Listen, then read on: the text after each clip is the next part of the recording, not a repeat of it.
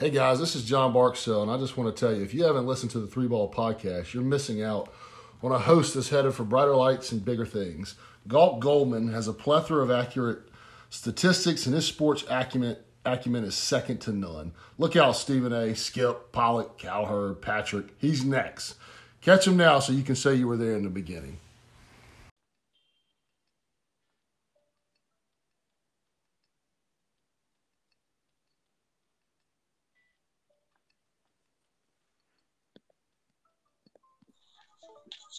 Hello, hello. Oh, hey, man. Hey, how's it going? Oh, good. I was just about to text you and ask if it kicked you out again. Well, it did, and I think maybe it was kicking me out because I was pressing join with wired headset, and so I just went in with the default mode, and it's got me in there. Can you hear me well? Yeah, I can hear you perfect, man. Okay, can you good. hear me? Yep, I can hear you perfect. All right, good. So let me turn on do not be disturbed first, because I know if I get a phone call or you get a phone call, it'll automatically just end the thing. Okay. Yeah. So I got to do that now all the time, because one time I was doing one of these and my dad called me and it just ended like 50 minutes of recording. Oh my goodness. Yeah. And it doesn't even save or try to like pick you up where you left off or anything? It saves it for me, but then I gotta restart a topic or Yeah. Yeah. Okay. This wasn't actually on our topic list, but it got sent to me through ESPN at like 1:00 in the morning last night or this morning, and it was about the Mavericks, and now everybody in the NBA has stopped playing the national anthem before their games. Interesting. Okay. Yeah. So I want to get your thoughts on that. I know personally, I don't have a problem with it, just because like most of the guys in the NBA now, especially in the Mavericks, are all European. Right. And they don't have any connection to the national anthem whatsoever. Mm-hmm. So I don't think they minded whatsoever. But I know, certain teams are all African American, born in America guys, but I know the Mavs are mostly all European white guys. Yeah. And the biggest thing is, well, we'll save it for the pod, but the biggest thing is going to be the reaction of the fans, right? And the country as a whole. So, yeah, definitely. So I just wanted to throw that in there, because that got sent to me this morning. And I was like, that's pretty interesting. Hey, I'm ready to discuss whatever you got. Yeah. Okay. So now let's get on to like the real topics that we had. Mm-hmm. My favorite B-list celebrity, Nick Cannon, is back on Wild Now after his anti-Semitic comments. VH1 said our ratings are too low and we don't have anything and we need Wild Out back. Yeah, I mean, that seems like what it is. I know VH1 probably hasn't said that directly, but I mean, at the end of the day, that's kind of what it is. And it's actually pretty amazing because it shows the power and the influence of Nick Cannon. It shows the power and the influence of that show. But it sets a precedent, right? Because very rarely do we hear about people making racially charged comments, especially against that particular group of people who have a lot of influence within media and within Hollywood and various other industries, to be able to bounce back from that and receive, and return to their position.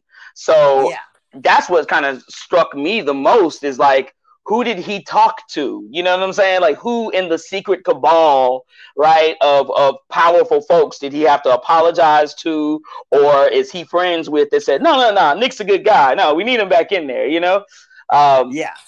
So that's interesting. But, of course, money probably was a big motivating factor as well. Yeah, and I know Super Bowl Sunday, we'll talk about that on Sunday's podcast when you're here. But I know Super Bowl Sunday, after the Super Bowl, I was over at a friend's house, and I switched to VH1, and they had like a whole series of Nick Cannon wilding out to like 4:00 in the morning. Wow! Like, to start like, hey, it's gonna be back on VH1, so we need you to start getting used to wilding out back on. Well, that's great. I mean, one of the things that I thought was really brilliant, what was dirty and brilliant at the same time, was how VH1 then tried to court and approach DC Young Fly to replace Nick as the host of the show. And I was just so, I just was so blown away and just grew in respect for DC's decision to say, nah, man, Nick's my OG. Like, he put me on. He put all of the guys of 85 South kind of on this show and gave us a platform for us to be ourselves and to grow our brand. What would it look like for me to betray him and then, become host of the show? And not only that, like, as a black man, why would I take the shine from another black man and fill his shoes, especially one who's giving me a leg up? That just seemed really dirty of VH1. But I think when DC said that, I think VH1 realized no one else is going to touch this job. Like, we're not going to be able to get anyone to really fill Nick's shoes. So if we want this thing to keep happening, which is probably, I mean, honestly, Wild 'N Out is probably the best content VH1 has. I think they realize, hey, we got to get Nick back and get this show going again. So, yeah, and one thing that I think happened is, like, there was unless you were gonna hire a Jewish comedian, I felt like that was gonna be the only way somebody else took the gig. Because of what Nick said on his anti-Semitic comments. I feel like the only way you could have done anything, you can't just be like, hey, this is mostly a black show that black comedians and black rappers come on, and let's have a white guy host it. Right. Like, the only guy that they probably could have done it who would have filled the category, because not only did they have to be like Jewish and hip and young, you'd also have to be able to rap, you'd have to be humorous, you'd have to at least be accepted within hip hop culture so that, in order to maintain any sort of credibility with the show. And so maybe the only person they could have probably did with there is Lil Dicky, right? Lil Dicky probably would have been all right. But even then, there's big shoes to fill. There's big shoes to fill when you talk about Nick Cannon and what he's done with that show. And then also you got to get fans to buy in, and you got to get all those stars to buy in. Like, is Carlos, Chico, and DC going to feel cool doing the show with Lil Dicky? Is it going to have the same atmosphere, the same freedom? Because if not, then you've lost the chemistry, and pretty much you done lost the show, so. Yeah, definitely.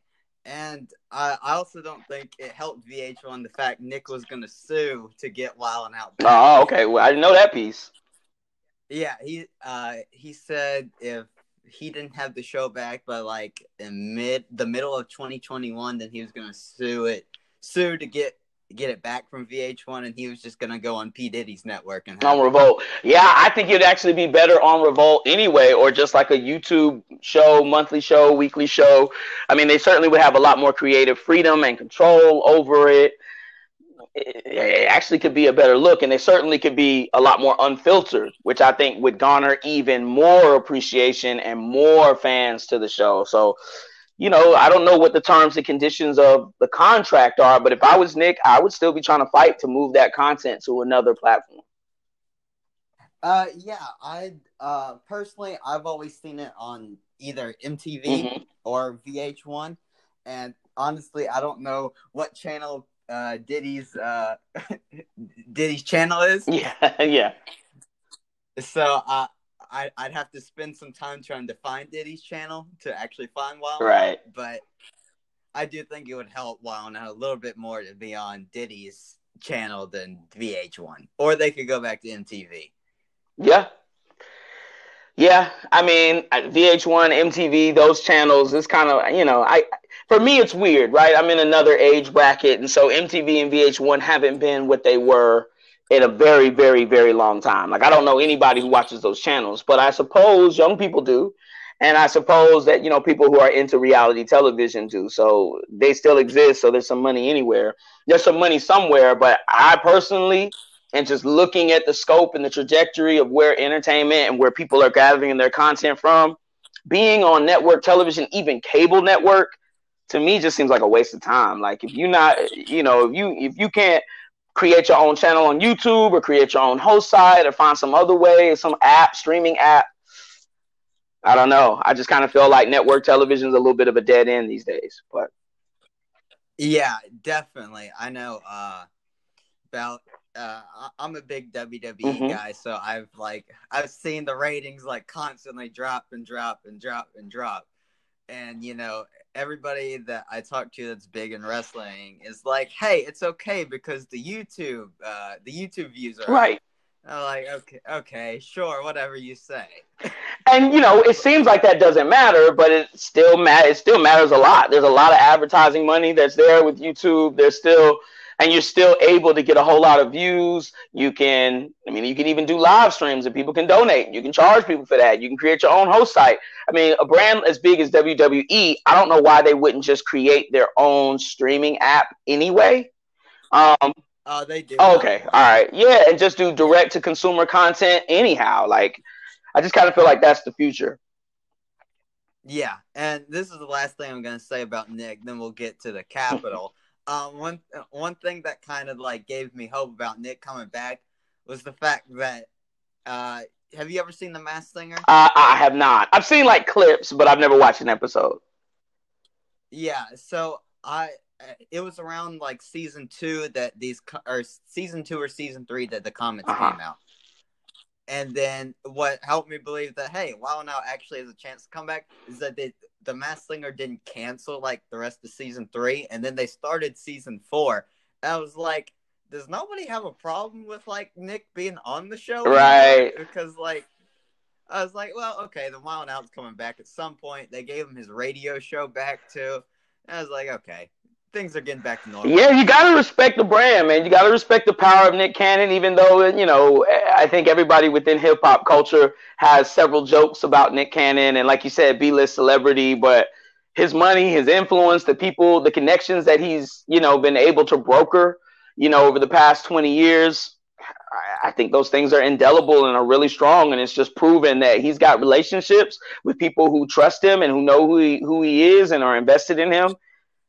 And honestly, like, I didn't hear him specifically say anything anti-Semitic. I thought it was just the ordeal of him having, Professor Griff on there, and just kind of guilty by association, and that means, and that's easy to kind of apologize for and move on. Yeah. Okay, so now let's get to the Capitol riot. This was about a month ago, I guess. This was before Joe Biden obviously was inaugurated as president. So we had Donald Trump. He was at the Capitol, getting his ragtag rowdy bunch together, and he was like, he didn't actually say this, but I'm gonna sum it up in a couple words. He said, "This is bullcrap. I'm still president, and you guys should do something about it because I can't legally do anything." Yes, in a nutshell. But I think for me watching it, it was just kind of like the follow-up to the debate where he told the Proud Boys to stand back and stand by, and so who? Oh yeah, I do remember. And so who did we see here? Who did we see there that day for that? He continued to fuel the fire with the election fraud lies, which, even here, the Secretary of State, Brad, I forget exactly, Ratzenberger or whatever is his last name, the Secretary of State that has to certify the election results here in Georgia. He tried to bully him. He put in that call to him, which that alone should be impeachment worthy, because how are you going to bully the Secretary of State and say, I need you to find 11,200 and some odd votes? Well, sir, we've already certified the election. The election has been proven. No. I'm sure you can find them. You need to find them. Just, find them. What do you mean? Like, so you're telling me to lie, right? To create something that helps you, when this is clearly a lost cause and the American people have already spoken. And so he's been stirring the pot. Ted Cruz has been stirring the pot. Marjorie Taylor Greene has been stirring the pot. Mike Pence was even stirring the pot until after the Capitol riot, and he realized, okay, this thing is, this is way, way out of control. So, it's chickens coming home to roost, and it's a sad reality. And it's so unprecedented, but absolutely, his words that day, specifically at that rally before the Capitol riot, absolutely galvanized that mob. 100%. Yeah. And one of the things, okay, so like, my dad's a Republican, my stepdad's Republican, my mom votes, she's not Republican, but she voted Republican the last 2 years. One of the things that I hear all the like conspiracy theories, blah, blah, blah, that kind of stuff. And looking at the votes, I mean, as like an independent, I was kind of skeptical, especially about Georgia, because Barack Obama didn't even win Georgia.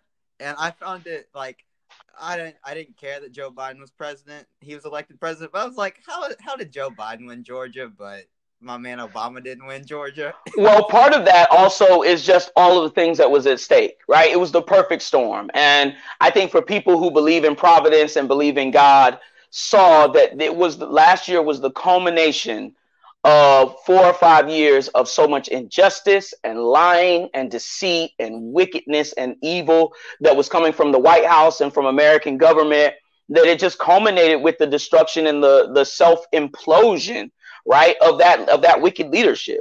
And I think people began to see that with how Trump handled the coronavirus, how he was responding to Black Lives Matter and the death, the assassination, the murder of George Floyd and many other African Americans early on last year.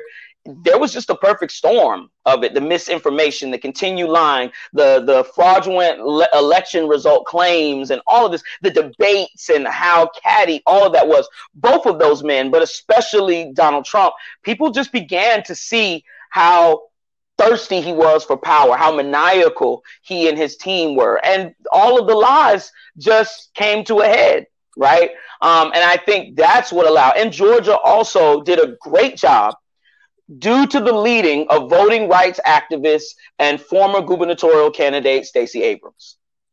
And I couldn't be more prouder to be a Georgian when I saw those election results and saw how Georgia stepped up, not only in the presidential election, but then came back to the polls in the Senate elections. Man, I couldn't be more proud to be from Georgia. Yeah, that's one of the things that surprised me a lot is because usually, if you do go on to a runoff election, usually the Democrat doesn't win the runoff. But it surprised me this year that Raphael Warnock, he's like the only candidate I endorsed or supported, just because I live in Georgia most of the time, and he's like the only person I saw the commercials about. I was like, okay, yeah, he's from the project of Savannah. Yeah, I can get behind him, and him and Kanye. Obviously Kanye lost, but, he had the support of Georgians to not only have the most votes out of all of them in the normal election, to come back and win when many Republicans thought, well, hey, Doug Collins and Kelly Loeffler had the most votes out of the three combined. So, Republicans obviously going to win. And then the people of Georgia said, nah, we're going to vote for Raphael. Yeah, absolutely. Absolutely. And I think, with Kelly Loeffler, those GD America ads that she ran incessantly on television, I think she thought that people were going to associate that horrible phrase with Raphael Warnock, because she had footage of him having said that. What was that? Almost 12 years ago when the Jeremiah Wright thing came out. Yeah. But what happened was, I think Georgians were smart enough to realize it's not Raphael Warnock who's playing this ad 27 times every hour, right? And insulting me or offending my sensibilities about America or God. It's Kelly Loeffler who's running these ads. I mean, it was ridiculous, Dalton. You probably, every 5 seconds, it was, and they said it was this terrible ad, of just blasphemy across our television. We had to deal with that for 3 months. And I think most Georgians, even white Georgians who were conservative, was like, I'm sick of this. And she hasn't said one thing about what she's going to do. Even the year of the interim period that she had in office, she didn't do anything except make more money, right? You got a private jet that flew you from Georgia there to the Capitol. I mean, to the Capitol, to DC, and you haven't done anything but get rich.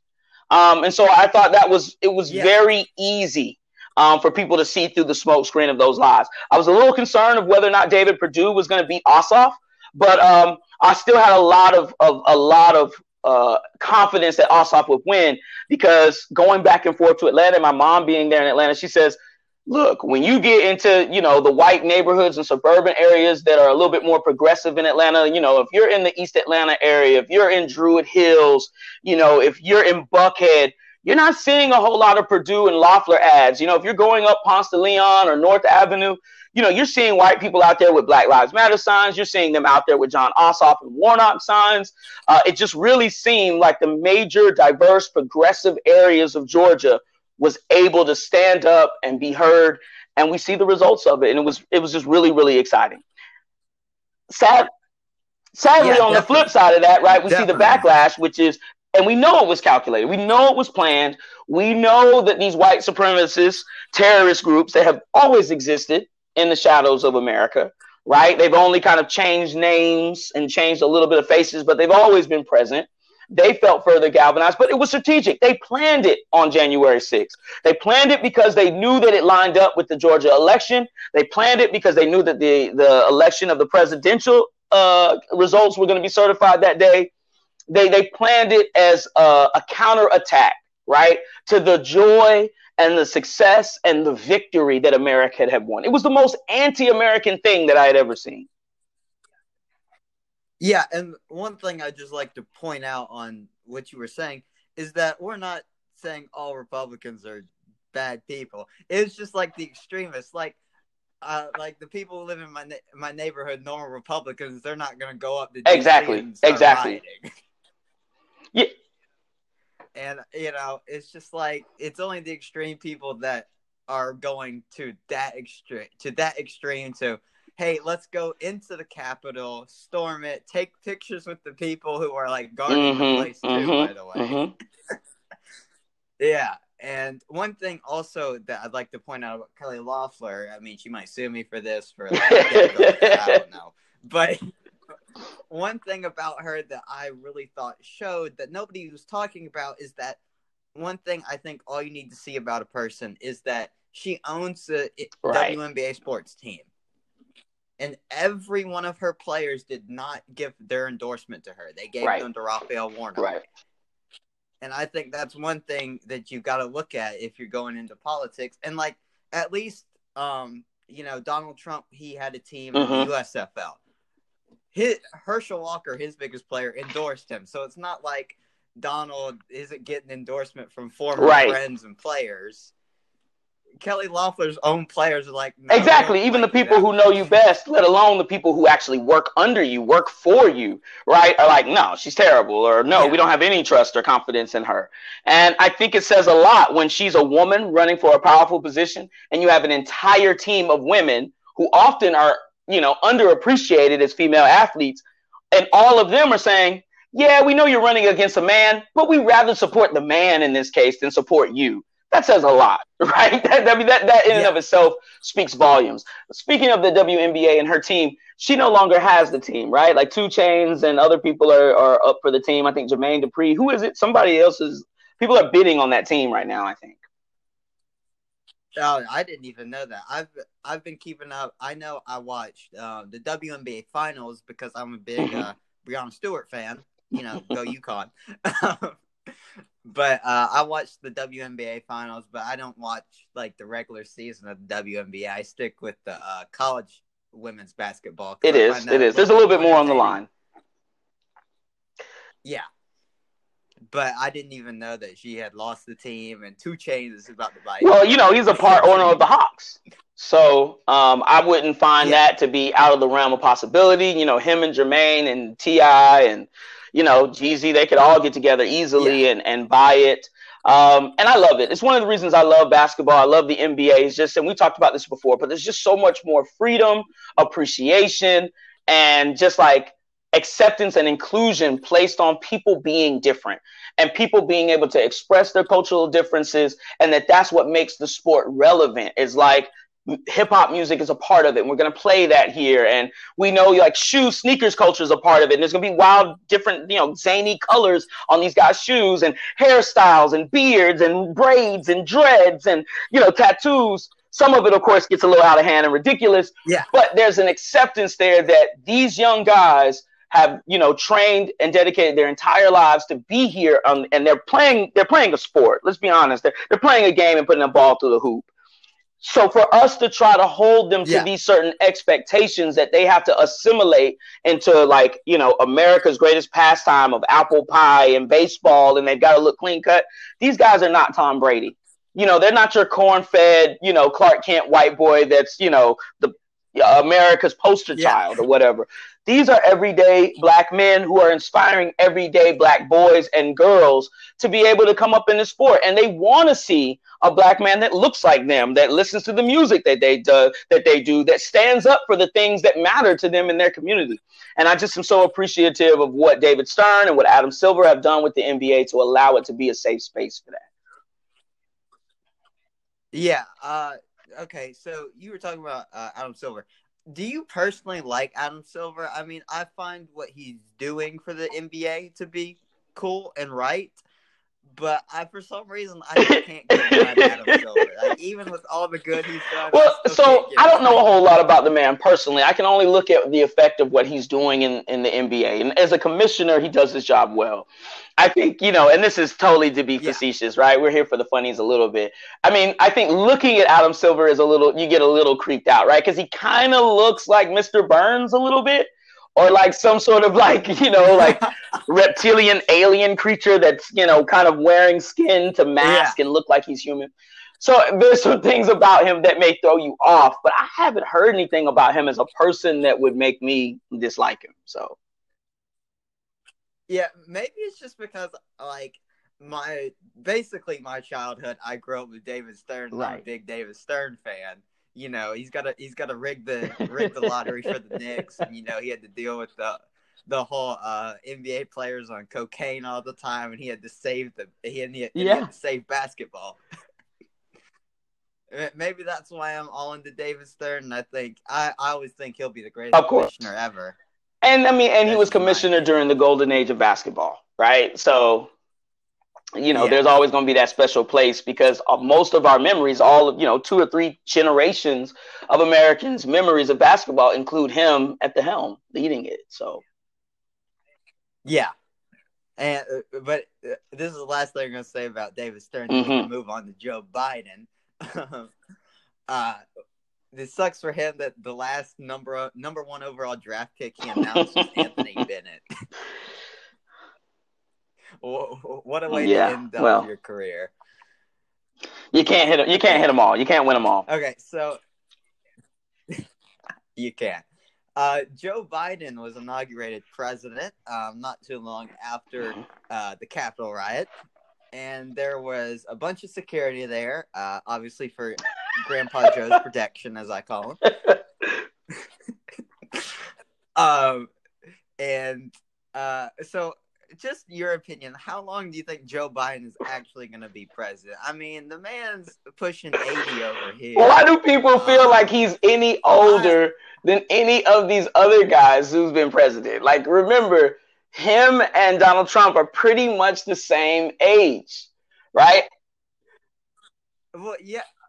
I thought if Donald Trump won this year, he was still going to be old too.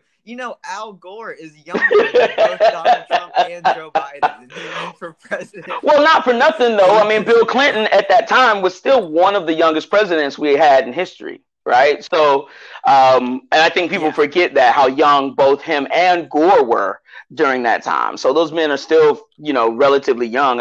Al Gore's like what, in it, like 68 or something, maybe 70. Okay. So yeah, I mean, that's still kind of, you're up there, right? When you've crossed that hill.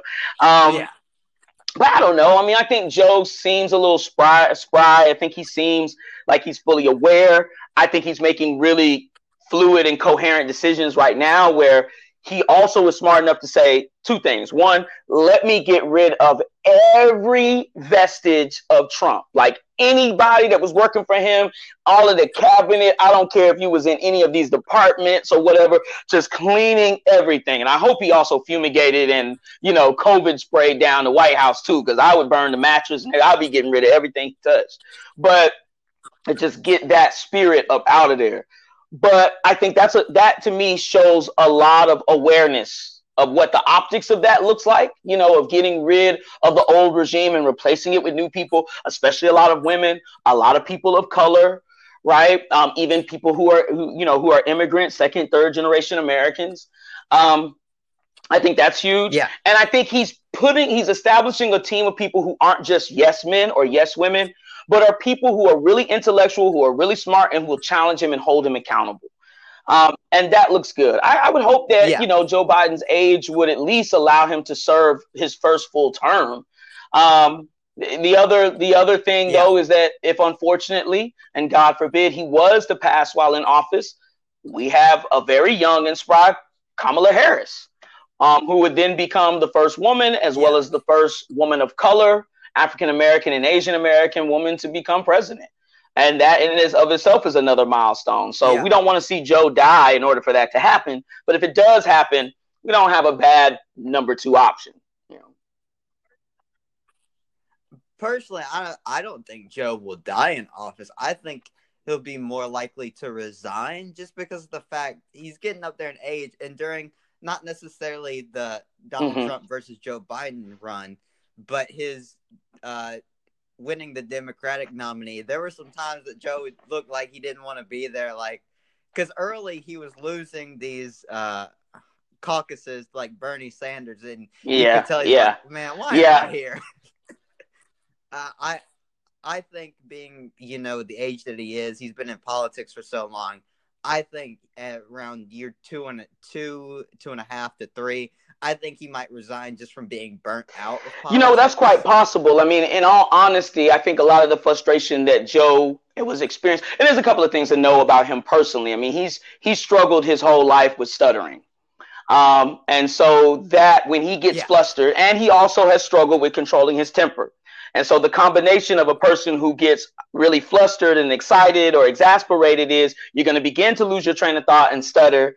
And then if you already struggle with like gaffing or putting your foot in your mouth when you get too excited, Joe is bound to kind of have those issues. And I think he saw a lot of that in the caucuses. I also think he was just really tired and frustrated with the caucuses because he knew in his heart of hearts, I should have already ran through you guys from the last election. Like Hillary should have never been the candidate.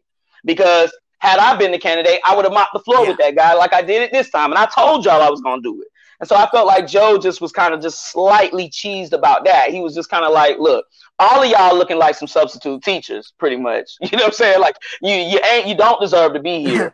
I don't think that any of y'all really have a chance to beat me in any of these polls. So I'm just trying to go through the motions. And not for nothing, weren't we all disappointed with the Democratic caucuses and the primaries? Like, it was horrible watching 20 people up there. It was horrible. I remember, I'm almost mad that you reminded me of how bad the Democratic Party looked during those primaries. It was horrible.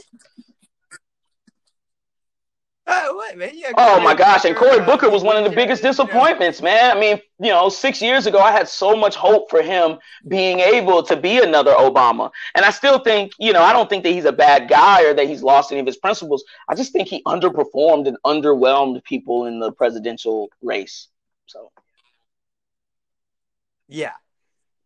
One thing that I found interesting, though, when they were doing, when it was Joe Biden versus Donald Trump, and they were doing all the debates, is that Donald Trump would make Joe Biden mad on purpose, and then Joe Biden would say some crap just to get on Donald Trump's nerves and the people's nerves. Would be like, well, I did all the work when Obama was president. And like, Obama did a lot of work. I don't think Joe Biden did all the work, but he just yeah. I mean, I think Joe Biden has to also be able to run on the successes of Obama, right? And certainly even in appealing with African American constituents, it's like, we know you, Joe, because of O. You know what I'm saying? You ride in on his coattails. You cool because of him. Because honestly, as a vice president, I can't really think of a whole lot of things that Joe did as a vice president that would make me say, okay, you on your own have cred. Now, we know about your Senate career, right, which is incredibly illustrious and very, very long.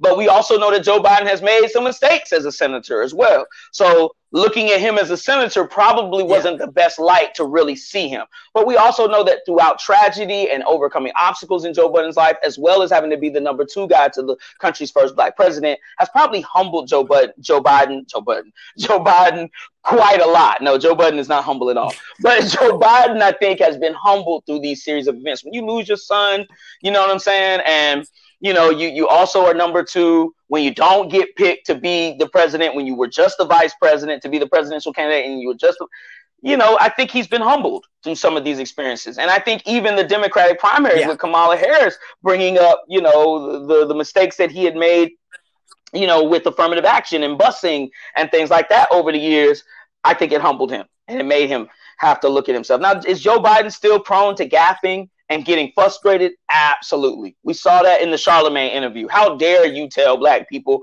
if they black enough or black or not because they vote for you? That's absurd and obnoxious, So he is prone to those sort of mistakes.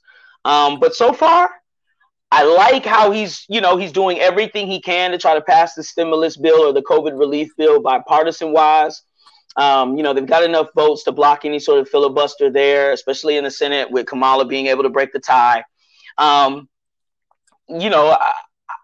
want him to stick to his guns and push this thing through in the first 90 days. Otherwise, we'll see his first failure. If he doesn't get this COVID relief bill, it will be his first failure. And I love that he also, one of his first acts was to reverse executive actions and executive orders, was to reverse some of the immigration craziness and injustice that Trump had put in there. Like, let's restore DACA, right? And get these dreamers and their families and get folks reconnected again across the board. Like, these things I think are really important to healing some of those deep, deep injustices and wounds that were caused by the Trump regime. Yeah, and one thing I want to add on that before we move on to talking about Black History Month. I lost train of thought. Let me see if I can remember it real quick before we move on. Okay. So talking about because some Republican brought this up to me about so we were talking about like the Joe Biden, his son's laptop or whatever, because that was a big deal a couple months ago before the election. That was a big deal. So what were your thoughts? Well, tell me all of the details about it, because I don't think I know about this backpack gate. So please tell me what that is. Okay, so apparently there was a laptop and it had Bo Biden, I do believe that's his name. It had him, and like he was giving money to China and China was giving money to him, and somehow Joe Biden was related when he was vice president. And this came out a couple months ago. But every Republican wanted the people to be like, hey, those are crimes. Well, a little fun fact, I do believe, is Obama's last day. You know how presidents pardon people, right? I do believe Barack Obama pardoned every Democrat for he was doing it because hey, so and so's got like a ticket, right. Pardon, whatever, you ain't got the ticket anymore. And so I believe he pardoned Joe Biden of like some small little thing, maybe, or Bo Biden, hey, I accidentally walked out of the store with so and so and blah blah. And it ended up being, since he pardoned him for some stupid thing and he pardoned him for everything that he ever done, it'd be like, hey, the laptop, well, that was under when my dad was vice president, so you can't charge me for it. Well, with that sort of stuff, it gets really dicey, right? Like, I don't want to just be like, well, everybody's dirty up there in Washington, family members, everybody. Like, even Nancy Pelosi, I think just recently had ended up buying stocks, and was it some sort of COVID relief thing or something? There's so much inside information that comes. I feel strong enough about justice that I don't think it's excusable for anyone. And I don't care what political party you say. I'm not here beholden to any political party. I stand up for justice. Me being anti-Trump didn't have anything to do with him Republican. It had to do everything with the content of his character and how he ran the country, and so if these things are facts and if they can be proven, then we know that there's some shady stuff there, and that stuff needs to be full, it needs to face the full extent of the law. And that's the same thing with the impeachment process. I mean, I know that there's concerns and things there about the precedent that it sets for the opposing party of an outgoing president to just be like, oh, well, we didn't like the way you did things, and so out of spite, we're going to impeach you after the fact. There is that concern. But I also think, well, we're in unprecedented territory here. The way Donald Trump ran the country, right, and as crooked as he was, and the injustices that he did, and even stirring up the Capitol riot, these things are unprecedented and unheard of. when it comes to a president's involvement in criminal activity. So we've got to do something new and unprecedented to resolve that. And and deal with that, and then we'll cross that other bridge later on as we come to it. Because I think the Supreme Court and I think the Senate, I think the people of this nation are smart enough to be able to handle things on a case-by-case basis.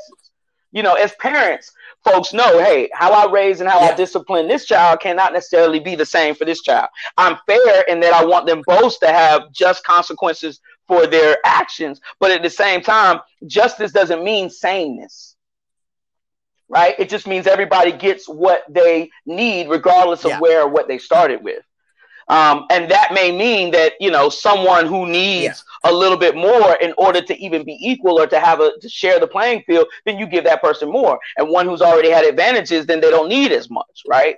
And so I say all that to say that even with the Joe Biden thing, if there's injustices there and it can be proven, then, hey, we need to, try him to the fullest extent of the law. If it goes all the way up and connects to Joe Biden, I hope that Joe Biden will have the guts to go ahead and be honest with it and face it full on, for sure. Yeah. Honestly, my opinion on it is half the stuff that you say, half the stuff that people say goes on Washington, you honestly probably couldn't prove anyway. So, there you have it. It is what it is. Okay. So Black History Month is obviously here. So when you were a child growing up, who did you look up to the most that was a prominent Black man, Black woman that did a lot? So this is going to be very Atlanta, right? But as a young kid, my father was involved in ministry and the civil rights movement in Atlanta, Georgia. And so people in Atlanta are probably familiar with Pascal's Restaurant. Pascal's Restaurant was located on University Avenue, Martin Luther King, down there near the AU Center. And this restaurant had been around since the 60s. And it was a place where Black preachers and Black men and ministers would gather for breakfast and brunch and lunch. Especially on Sunday mornings after church. It was where they could kind of be free to be themselves and congregate and just kind of like shoot the breeze about ministry, about the movement, about just life. I mean, so Pascal's was this place that was frequented by Dr. King, by Abernathy, by Andrew Young. I remember being about 9 or 10 years old, and I'm sitting in Pascal's in the kind of the upstairs dining room, kind of the special dining room for guests. And it's me, my father, Hosea Williams, who was kind of one of King's like generals on the front line, right? When King really needed somebody to do something in Atlanta, to say something crazy to white folks, he sent Hosea, right? Hosea was like the bulldog, right? So it's me, my dad, Hosea Williams, Andrew Young, right? Former mayor and UN ambassador. Maynard Jackson is there. Louise Hornsby, who was a judge, a district judge at that time, was there. I'm just sitting in this room with all these amazing men. I think Joseph Lowry was in there. I don't remember exactly why my dad is in that room or why I'm in this room, but I'm in this room.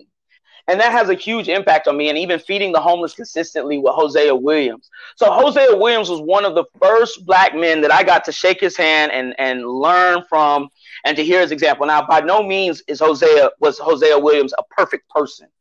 But what he stood for in terms of justice in Atlanta, speaking truth to power at every turn, having a doctorate degree, the man was a chemist, having walked and marched with King, and then, like I said, going there to feed the homeless every Thanksgiving was huge. And that was kind of the first person that really had an impact on me. And it was through Hosea that I began to learn more about King and just learn more about Atlanta history. My dad was also really, really pivotal in all of that, bringing me around that and educating me as well. So he was probably one of the first people first Black men that really, really inspired and sparked a knowledge of Black history. But there's so many, right? There's so many.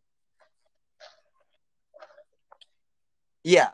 For me, I mean, obviously you have some legends, Rosa Parks, Martin Luther King Jr., Malcolm X. But like ultimately, I was never alive when any of them were alive, and I can't tell you I ever had an encounter with them. They never reading about them was cool, but nothing. And so much has changed. Like, you could go sit down at a restaurant now. Like, I can't be like, hey, my buddy Mr. Scott, I don't think it's Right. fair that he didn't get a bar seat or something like that. So I think one of the people that I've actually met and has done a lot for the community. Oh, shucks, that's sweet. I thank you. Yeah, I mean, most of my family on my mom's side is black, but I only see them like once every few years for family reunions. And my opa, who's African American, lives in Germany, so I don't really see a whole lot of people who do a lot for the community. And then when I do see them, it's like only once a year or something like that. So meeting you was kind of the change in that for me, I would say, because I met somebody who cared about the community, cared about kids that didn't know anything about being black, except a couple kids at Augusta Christian. They don't understand anything about Donald Trump being a bad person. Right. They think is Donald Trump's the greatest man to ever walk the earth. So I thought it was really cool to see somebody like you. And I can actually relate to some stuff that you say that. Wow. Well, thanks, Galt. That means a lot, man. That really does touch me and warm my heart. I appreciate that, man. And I think the impact that I've tried to have, thinking about ministry and movement and how those two things work together and flow together has come from the influence of people like Hosea Williams, like Dr. King, like David Abernathy, like my father, and just being exposed to that. I remember also being 11. Yeah. It was like 1992. So Nelson Mandela had just got released from Robben Island, was doing like a world tour. I don't think he had received the Nobel Peace Prize yet, and I don't even think he had been inaugurated as president of South Africa yet. But I heard him speak at the Omni Theater or the Omni Stadium in Atlanta, Georgia. This is like in 1991 or 92 or something like this. Blew me away. Obviously, I can't remember everything, but I remember that moment. Right. I remember being there. I remember the look of admiration and honor and the tears in my father's eyes. I hadn't seen those tears in my father's eyes until fast forward to 2008 when he and I went to Washington, D.C. to see Obama inaugurated as president the first time. And so just being able to go around, and my father is, 77 years old. And so just seeing history come full circle and the influences of these amazing men that, I've just been blessed to be a part. Man, these guys have galvanized me to stand up for justice, to not be scared. John Lewis, I've had a chance to meet John Lewis on a couple of occasions. It's just, I've been blessed to be around some really strong, influential black men. And I'm happy to pass that forward. Yeah. Yeah. Yeah. Well, so to end up on Black History Month now. Oh, but before we leave Black History Month, I want to share this real quickly. Again, it's another Georgia connection. So Stacey Abrams, voting rights activist, right? Former gubernatorial candidate for the state of Georgia, has just recently been nominated for a Nobel Peace Prize. Yeah, incredible. So we don't know if she'll win, right? There are other people who are nominated. Alexei Navalny, who is a political prisoner now in Russia for speaking out against the Putin regime. He's also a nominee. There are other people who are nominees. Just because you're nominated doesn't mean you'll win, but that's huge. Especially for that. I mean, that's the biggest humanitarian award there is in the planet. Like, so when you're in that circle, you're in a very elite circle of human beings. So that's a huge, huge look for her. It's a huge look for Black history. It's a huge look, especially for women, right? And Black women. So I just wanted to put that out there because maybe not all of your fans knew that. Yeah, I guarantee you half of them didn't know. So that's cool that Stacey Abrams is nominated for the Nobel Peace Prize, and she might win. In my opinion, it'll probably come down between her and the guy who spoke out against Putin. Right. And then, who knows how long he will be alive. So, sad to say. Yeah. Yeah. So let's move on to Eminem. Okay, did you listen to his I did not, but I did listen to the original version of Music to Be Murdered By. There are a few songs. I mean, it's Eminem, right? Like, we can't take anything away from Eminem's talent. He is clearly one of the most talented rappers ever, of any race, any gender. I mean, he's incredibly talented, and he still has that talent. Like, a gift like that doesn't just disappear.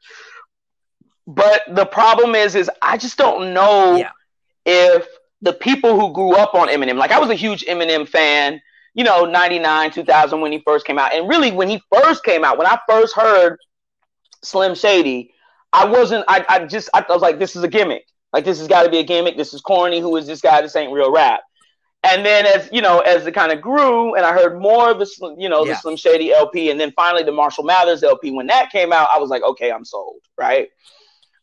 But talking about, killing your baby mother or raping your mom or, brutally murdering people. I know he likes to do horrorcore stuff, and he's not the only rapper who's done horrorcore lyrics.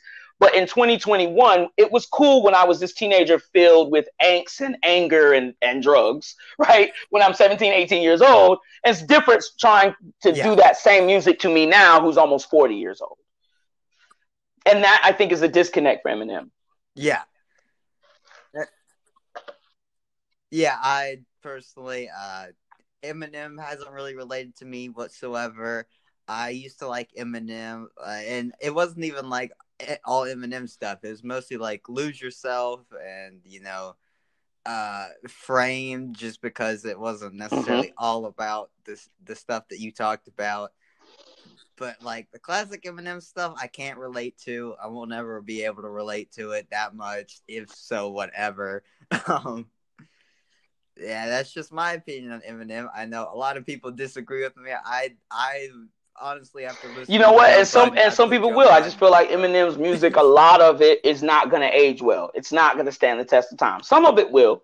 Some of it will. Some of those bigger hits, stuff that was pushed on radio, both especially then, but even now, those things will stand the test of time. I don't think Lose Yourself is going to go anywhere. I don't think, the real Slim Shady is going to go anywhere. I don't think Superman is going to go anywhere, right?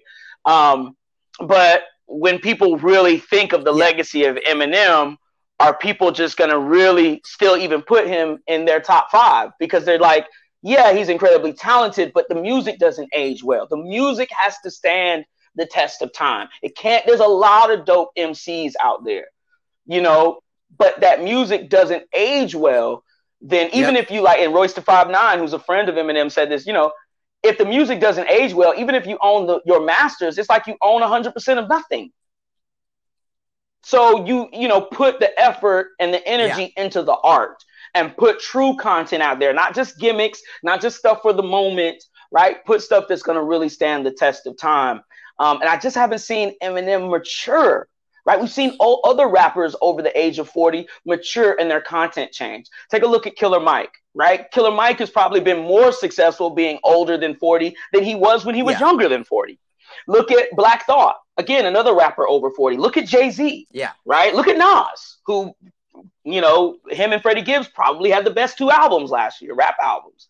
So it isn't that rappers can't age well, but you have to mature and change the content and be aware of the times. And I just feel like Eminem, there was like a decade period where he just went away, and I felt like he was incredibly out of touch. And so when he comes back into the scene, I just think he's still trying to use gimmicks and styles and a persona that is 22 years old. And just music and rap culture has completely passed him by. And I think he's having trouble accepting that. Yeah. Okay, so you brought up Nas. So what do you think about Nas? A lot of people don't like, they said Nas uses like the crappiest beats ever besides Ether. What are your opinions on that? Personally, I don't mind the Nas beats. I thought the Hate Me Now thing was cool. The Even thing with Lauryn Hill, I thought that was cool. Even hip hop purists, all agree. We all agree that Nas has made some questionable decisions when it comes to production. But his first 3 albums, Illmatic, It Was Written, and I Am, all have great beats on there. And he was even doing features at that time, working with other artists, and he was ripping Alchemist beats, he was ripping RZA beats. I mean, he was killing stuff back in it. Dilla beats, Dre beats. So I get it. Maybe later on in his career, his beat selection changed, but you got to also understand that Nas is an OG rapper. And he's also an OG musician. Like his dad is a jazz and blues Yeah. musician, so he's always grown up with an ear to want to experiment and be creative. It hasn't always been, I'm going to ride these waves, you know? And so when you're an artist who's prone Yeah. to experimentation and have a desire to do something different from everybody else, you're going to miss that. You're going to miss it. And that's a part of it.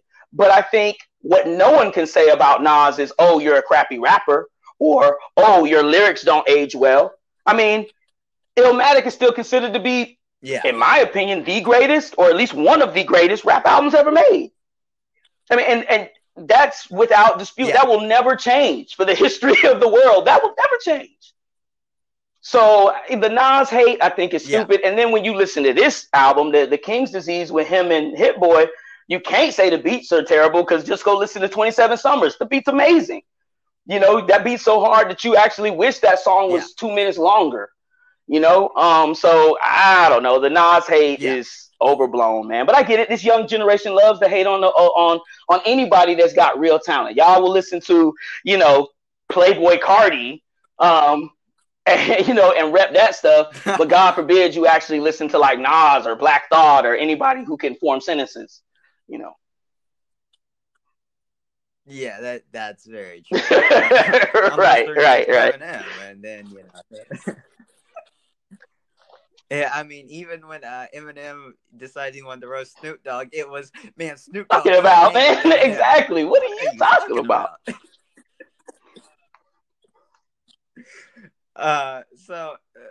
Sticking to the rap stuff, I was never a big fan of Joe Budden, honestly, just because he was on the Eminem label until he decided he wanted to give up the rap and start the podcast.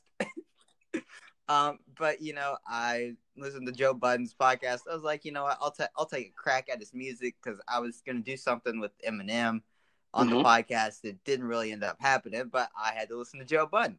And I listened to Joe Budden's most recent stuff that came out 4 years ago, so I wouldn't say he's a rapper that keeps up with it. But I would say Joe Budden is one of the last real rappers that we have, and the fact that the songs that he makes, most of the stuff I can relate to it, and I feel like it's real. He's talking from the heart, and it's real. Then let's just say Eminem, who said these bars are like COVID, you get them right off the bat. Are you on the Joe Budden payroll? Are you a part of the JBP network now, Galt? I didn't know that. Is that you, Joey? I didn't know that you were getting paid. Nah, I mean, seriously, I never listened to Joe Budden's music. You know, that period, especially of East Coast rap in the early 2000s, you know, I totally missed that wave. I had other things going on in life, but even musically, my ears were in tune with just different music at that time. Certainly nothing really from the New York scene at that time really appeals to me. From Dipset, all this, I just missed 50 Cent and G-Unit, don't get me started. I just totally missed that whole wave. So, you know, Joe Budden, I missed that too. But the songs that I have heard, I'm like, oh, Joe can rap. There's no doubt about it. You know, Joe is nice. But my appreciation for him is certainly more now as a podcaster, right? And his attempt to become a media mogul than it ever was for him as an MC. Like him retiring from rap was probably the best move he could have ever made for his career. Absolutely. Yeah. Well, he didn't really retire because, you know, he said, you know, I'm gonna make a whole nother album. Yeah, and Drake kind of also set him down real quickly because when you end up putting out like 52 bars, right, and no one says anything, not even the person you direct them to, you know, it's kind of time to hang up the gloves, buddy. It's time to sit. And then he got eaten by, like, was it Loaded Lux or Daylight or somebody in a battle? He ended up doing a battle or something like that for Slam TV, and he just got his lunch money took. So. But did anybody watch there's enough YouTube clips for us to still laugh about and remember it. So, so. Well, that's true. Yeah. Yeah. Okay, there you go. I'm on the Joe Budden payroll, just FYI. So it's obligatory. I had to give Joe Budden a shot. No wonder there's the Eminem hate. See, you're a Nick Cannon fan and you're on the Joe Budden payroll. That's why you can't stand Eminem. I get it now. It makes sense. I get it now. Well, I mean, that is true, but I mean, Even before I was on the Joe Budden payroll, I couldn't get behind Eminem.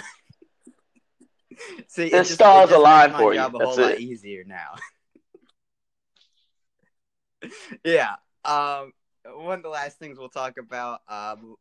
Well, I want to add something before we get to courtside Karen real quick. Basketball as a whole. I guess all sports ratings, quote unquote ratings, have been down. But I'm sure if you look at how many people watch the highlights of the games, I'm sure ratings wouldn't be down. So what sport do you think can last the longest? Because ultimately we've seen like the NBA is turning into players run the league now, and the NFL is slowly kind of changing into that. If we really look at what Deshaun Watson's trying to do in Houston, he's trying to do the same thing James Harden just did. Ultimately, I don't think it's going to work for Deshaun Watson. But what league? I think baseball's on the verge of going extinct pretty soon. I think hockey's and Russia outpost just because of Canada. But and Russia. So what sport do you think is going to last the longest in like soccer? People will continue to watch it because soccer is the untouchable.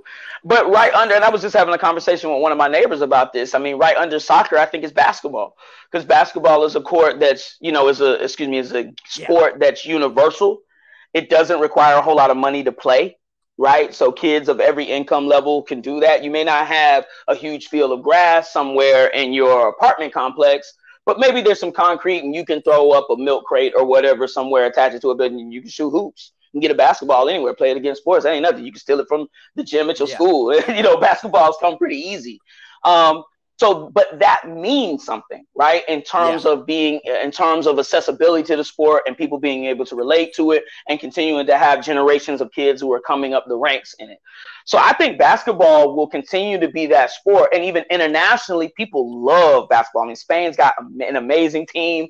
China's got some stuff that's kind of over their interest. And again, it's China. We get it. It's Spain. I get it. Compared to America, it's almost not worth mentioning.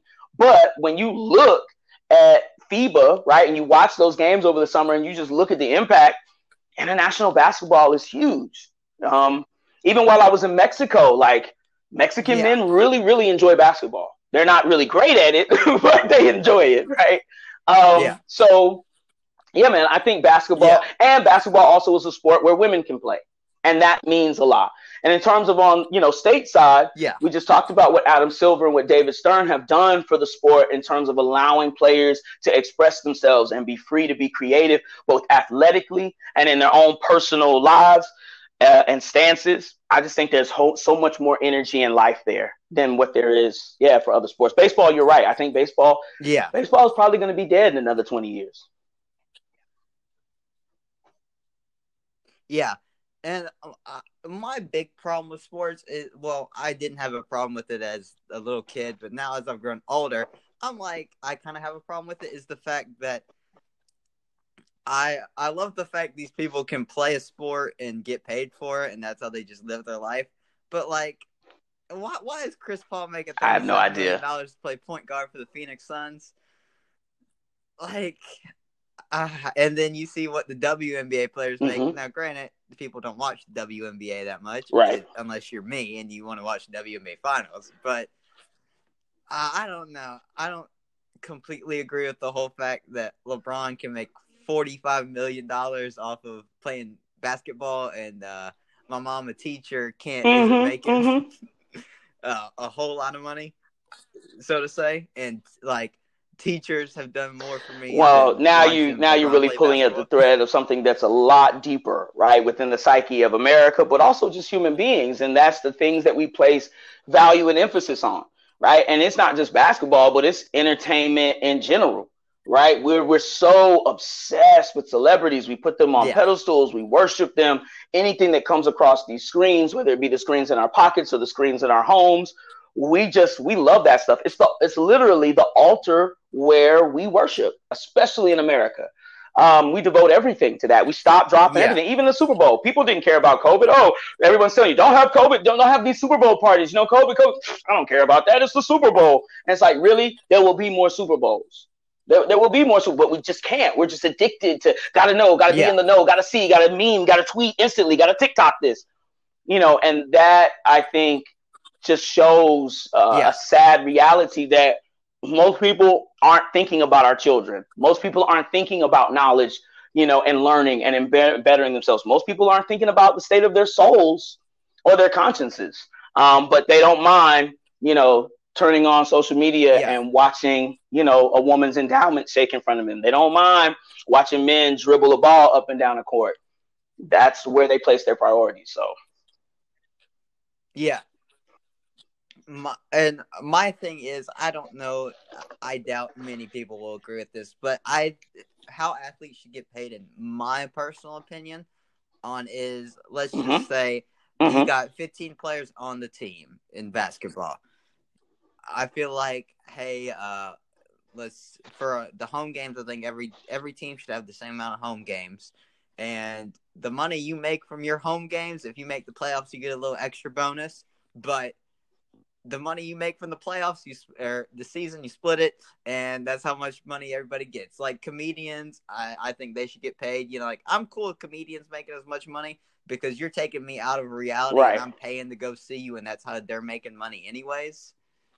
So I think comedians, like if you're a really good comedian, exactly, and it's a lot more direct to consumer sort of content, right? Like if you go see a stand-up special, and you pay, like you said. Usually stand-up specials are more than $20, but let's just say you pay $20 to go see Chappelle. That $20, at least 15 of those dollars is going straight to Chappelle. And you can't get mad because he's able to fill up the Fox Theater and there's 2,500 people that were willing to pay $20, right? So it's hard to take money away from a person like that. But when we're talking about endorsements and jersey sales and just all of the stuff that just goes into creating a machine, an industry that is about just kind of profiting off of sports, it gets really disgusting when you compare that to the amount of money that's invested in education, for instance. It's revolting. Yeah. And one of the main problems I have, I wouldn't have a big problem with it if like a lot of the merchandise was like American made.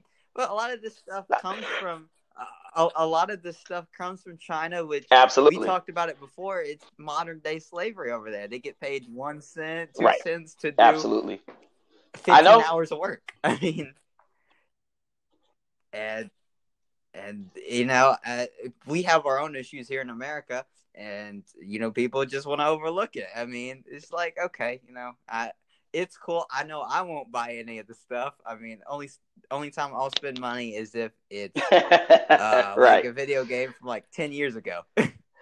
Yeah, no, I hear you, man. But I think, again, part of the reason why we place that value on things is because we love the heroin, the opiate of entertainment and ignorance. Right? Because if I'm watching the Super Bowl, if I'm doping myself up on constant entertainment, it don't matter what it is, music, movies, sports, even news, right? Whatever, I am not having to deal with the real situations of people who are hurting in front of me or people who are hurt as a consequence of my constant consuming habits, right? Or my support of an industrial complex that is taking advantage of other nations, causing political disruption in those nations and raping their natural resources as well as exploiting their labor. I can turn a blind eye to racial injustice in my country as long as Tom Brady is throwing the football well. And I think that was one of the biggest things, like when we saw the kneeling a couple of years ago, I think it really disturbed many Americans because it was like, hey, this is my dope house. Like, I don't want to hear real life stuff while I'm sitting here doping up. I'm trying to inject myself with ignorant bliss. The last thing I want to be reminded of is the amount of young black men and women who've been murdered by police in front of me. And I'm not saying that sentiment is right. It's very, very wrong. Yeah. But it just shows the level of addiction and the response that addicts give, right, that we'll give as a country, as a society, when people interrupt our entertainment. Yeah, and I know personally I'm probably one of the biggest Saints fans out there, the Saints football team. and I wasn't gonna watch the Saints like at Right. all this season because of Drew Brees. He made some comments on Kaepernick. I was like, I don't agree with that. I'm probably not gonna watch this season. But then the only thing that saved me is Brees apologized for it, and then Donald Trump was like, no, you didn't need to apologize for that. And then Brees was like, oh, yes, I did, sir. And, that kind of saved me. I watched most of the Saints game this season, but I don't know how much longer I can watch football, man, or basketball. Well, college basketball is sad. Like, we talk about, there's always been sort of like comparisons between sports and slavery, right? Kind of having like male slaves fight against each other like they used to do. And back in the days, you've probably seen a fictional portrayal of this in Django. And that sports are kind of the same thing, right? It's these white men who own these teams and essentially own the players, right? And their economic futures, even their physical futures. Because if just like with racehorses, right? If a racehorse can't run anymore, what do? You take it out and you shoot it. You know what I'm saying? Like you retire that horse. And it's the same thing. If an athlete gets CTE, isn't that what it is? Like the concussion or whatever, then what do? Just, you're done. And we maybe don't even have to play you or pay you. And I feel like it's kind of even worse with college athletes because that you're intentionally picking these kids who are coming from rural communities where they don't have a lot of options in front of them, or inner city communities where they don't have a whole lot of money or education resources. Sports is kind of their only, but it's one of very few avenues that they have for success. You're exploiting that. But if this child gets hurt or something happens, it's really easy to just dismiss this kid. This kid gets in trouble in school, I would just dismiss him. And you'll sell his jersey number, even though it doesn't have his name on the back of it, but you'll sell his jersey and make all sorts of money, but give him none. And that to me doesn't make sense either. Like, I don't care about not putting names on the back of the jersey. If Duke sells a number 7 jersey, we know exactly why this jersey is selling. So why doesn't he get paid from that? Mm-hmm. I know a free education is great, but how many college students are coming out of college and saying, I've got this awesome education, but now I also have debt and I have no job and I have nowhere to go, and it's probably even worse for athletes. I mean, Michael Jordan majored in human geography. MJ, if you didn't play sports, didn't work out for you, what were you going to do with a human geography degree? You know what I'm saying? Like, that's my point. Kind of like there needs to be some financial incentive and just payback. It's just, right? Yeah, I know. I knew a couple people who played college football, and I know if you're I call him my brother. His name's Lorenzo, and I've tried to get him on the podcast because he's a police officer. But recently with all the stuff going on, they had to go back to police training, just to train a little bit more. They're not allowed to have their phones there. But I know I've asked him a couple times about it. Now, his opinions might have changed as he's gotten older. But when he was in college, he played at Florida International University, and he was in the last NCAA football game. Right. And, obviously they don't get paid for it. At the time, he did not have a problem with it, but his opinions may have changed now that he's gotten older. But at the time, I don't think smaller players have any arguments on it. I think it's more the big players that actually deserve it. Like, you telling me, like, Johnny Manziel, if they would have made a video game, you're telling me Johnny Manziel or Jameis Winston, Marcus Mariota shouldn't get paid. I agree 100%, especially when we start talking about likenesses. Absolutely, those guys should get paid. And that gives them more choice to be able to say, you know what, maybe I don't want to go into professional sports. Maybe I want to take these few $1 million, take care of my family, and invest them in, I don't know, education for people in my community, or I want to invest them in doing something else, a law degree, going to law school. Like, who knows the other avenues and opportunities that could be presented to these athletes if they were getting paid in college and the whole focus wasn't them being funneled, trained, raised, kind of bred almost to play sports. Yeah. And if you want to add anything else on that, let's do it. Let's get it real quick. If not, let's move on to courtside Karen. Okay. I was watching Pardon the Interruption when I heard about courtside Karen or whatever, and I believe LeBron said that like he liked it because Right. the fan interactions have like been gone forever, and having like anybody trash talk on Right. the sideline, Right. like, hey, we're almost back to normal around here. Personally, I feel like if you're gonna eject Courtney, then please Right, he's got to Drake stand up every and time he clap. wants That's to stand right. up and That's start right. clapping. It's like his favorite thing is to move to clap, right? Yeah, I mean, I agree. But the situation with Courtside Karen, of course, is not just that her or her husband, who actually started the thing, were making comments or just being fans, right? But it's that they were intentionally antagonizing and saying mean things to LeBron. And if you're going to pick on any athlete, LeBron should be the last person on your list because he's probably the most powerful person in the NBA. So if you say anything to him, he's not going to get in trouble. He has the power at pretty much any stadium he goes to tell you, hey, get out. And security, guess what they're going to do? They're going to escort you up out of there. You know what I'm saying? They're going to take you up out of there because they're not going to stop that game. And they're not going to eject LeBron because then at that point, then the game's over. Like, who's watching this? Right? So you already know what time that is. But from what what we know of the event, like I don't know everything that he said to her. Maybe some people have really watched all of the tapes. It said, it seemed like he didn't refer to her directly as the B word, but was saying something like, hey, and you're not even wearing a mask in this ish, right? Sort of thing.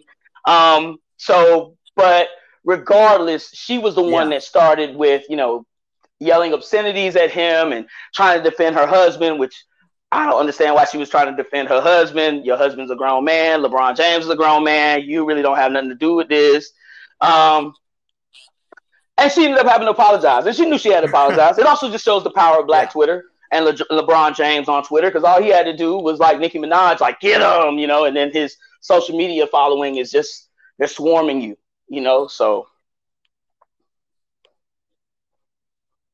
Yeah. And he gave her that name. At first, I thought the media gave her that name, or like the culture gave her that. But no, he was very intentional and strategic in what he did to attack that woman. He knew exactly what he was doing, and how to use social media. He's become very clever with that. So, yeah. Honestly, my thing on ejecting fans is, obviously I've seen it so many times with Russell Westbrook. I love Russell Westbrook, by the way. I love that guy. I love that guy. Yeah, me too. I love Westbrook too. I think he gets way too much hate, honestly. But I've seen Westbrook get so many people thrown out of games. I'm like, you know what? Hey, you're basically running the league now, so I really don't care, man. You do what you want to do. just as a favor. That'd be hilarious. Oh my goodness, that'd be hilarious to see Drake get thrown out. I mean, he would never get thrown out of. I don't know what the name of the stadium is in Toronto, but he would never get thrown out of there. But he could definitely get thrown out of like Staples. he could get thrown out of it's not Phillips anymore. What is it? State Farm Arena? What we got here now? You can get thrown up out of there for sure. Yeah.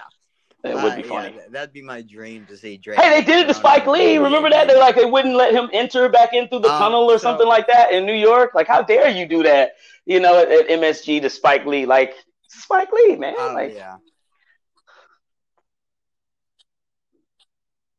That is true, but I don't know if Spike Lee actually did anything. I just himself, right, telling Reggie Miller typical Spike Lee behavior.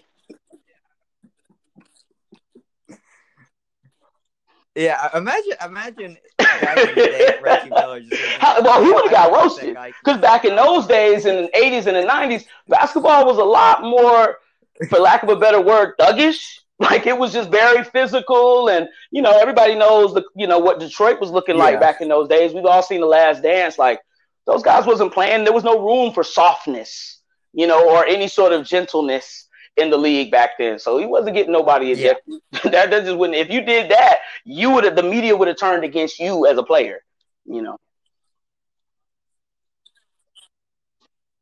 Yeah. And that's everything. No, that's it, man. This has been a great conversation. Thank you again for having me on the show. All right. I'm looking no forward problem. to You it. gonna be on? You should be on again Sunday, right? Okay.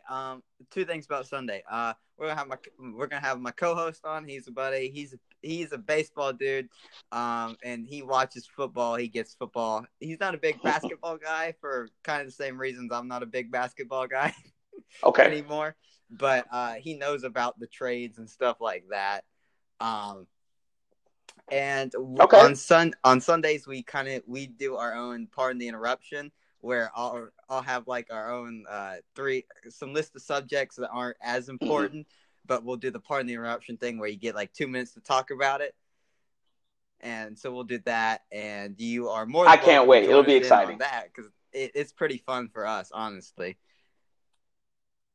And then one last thing, on Sundays we kind of do like this reaction thing where we watch like a 5-minute video, if that. And we Absolutely. write down notes. Absolutely.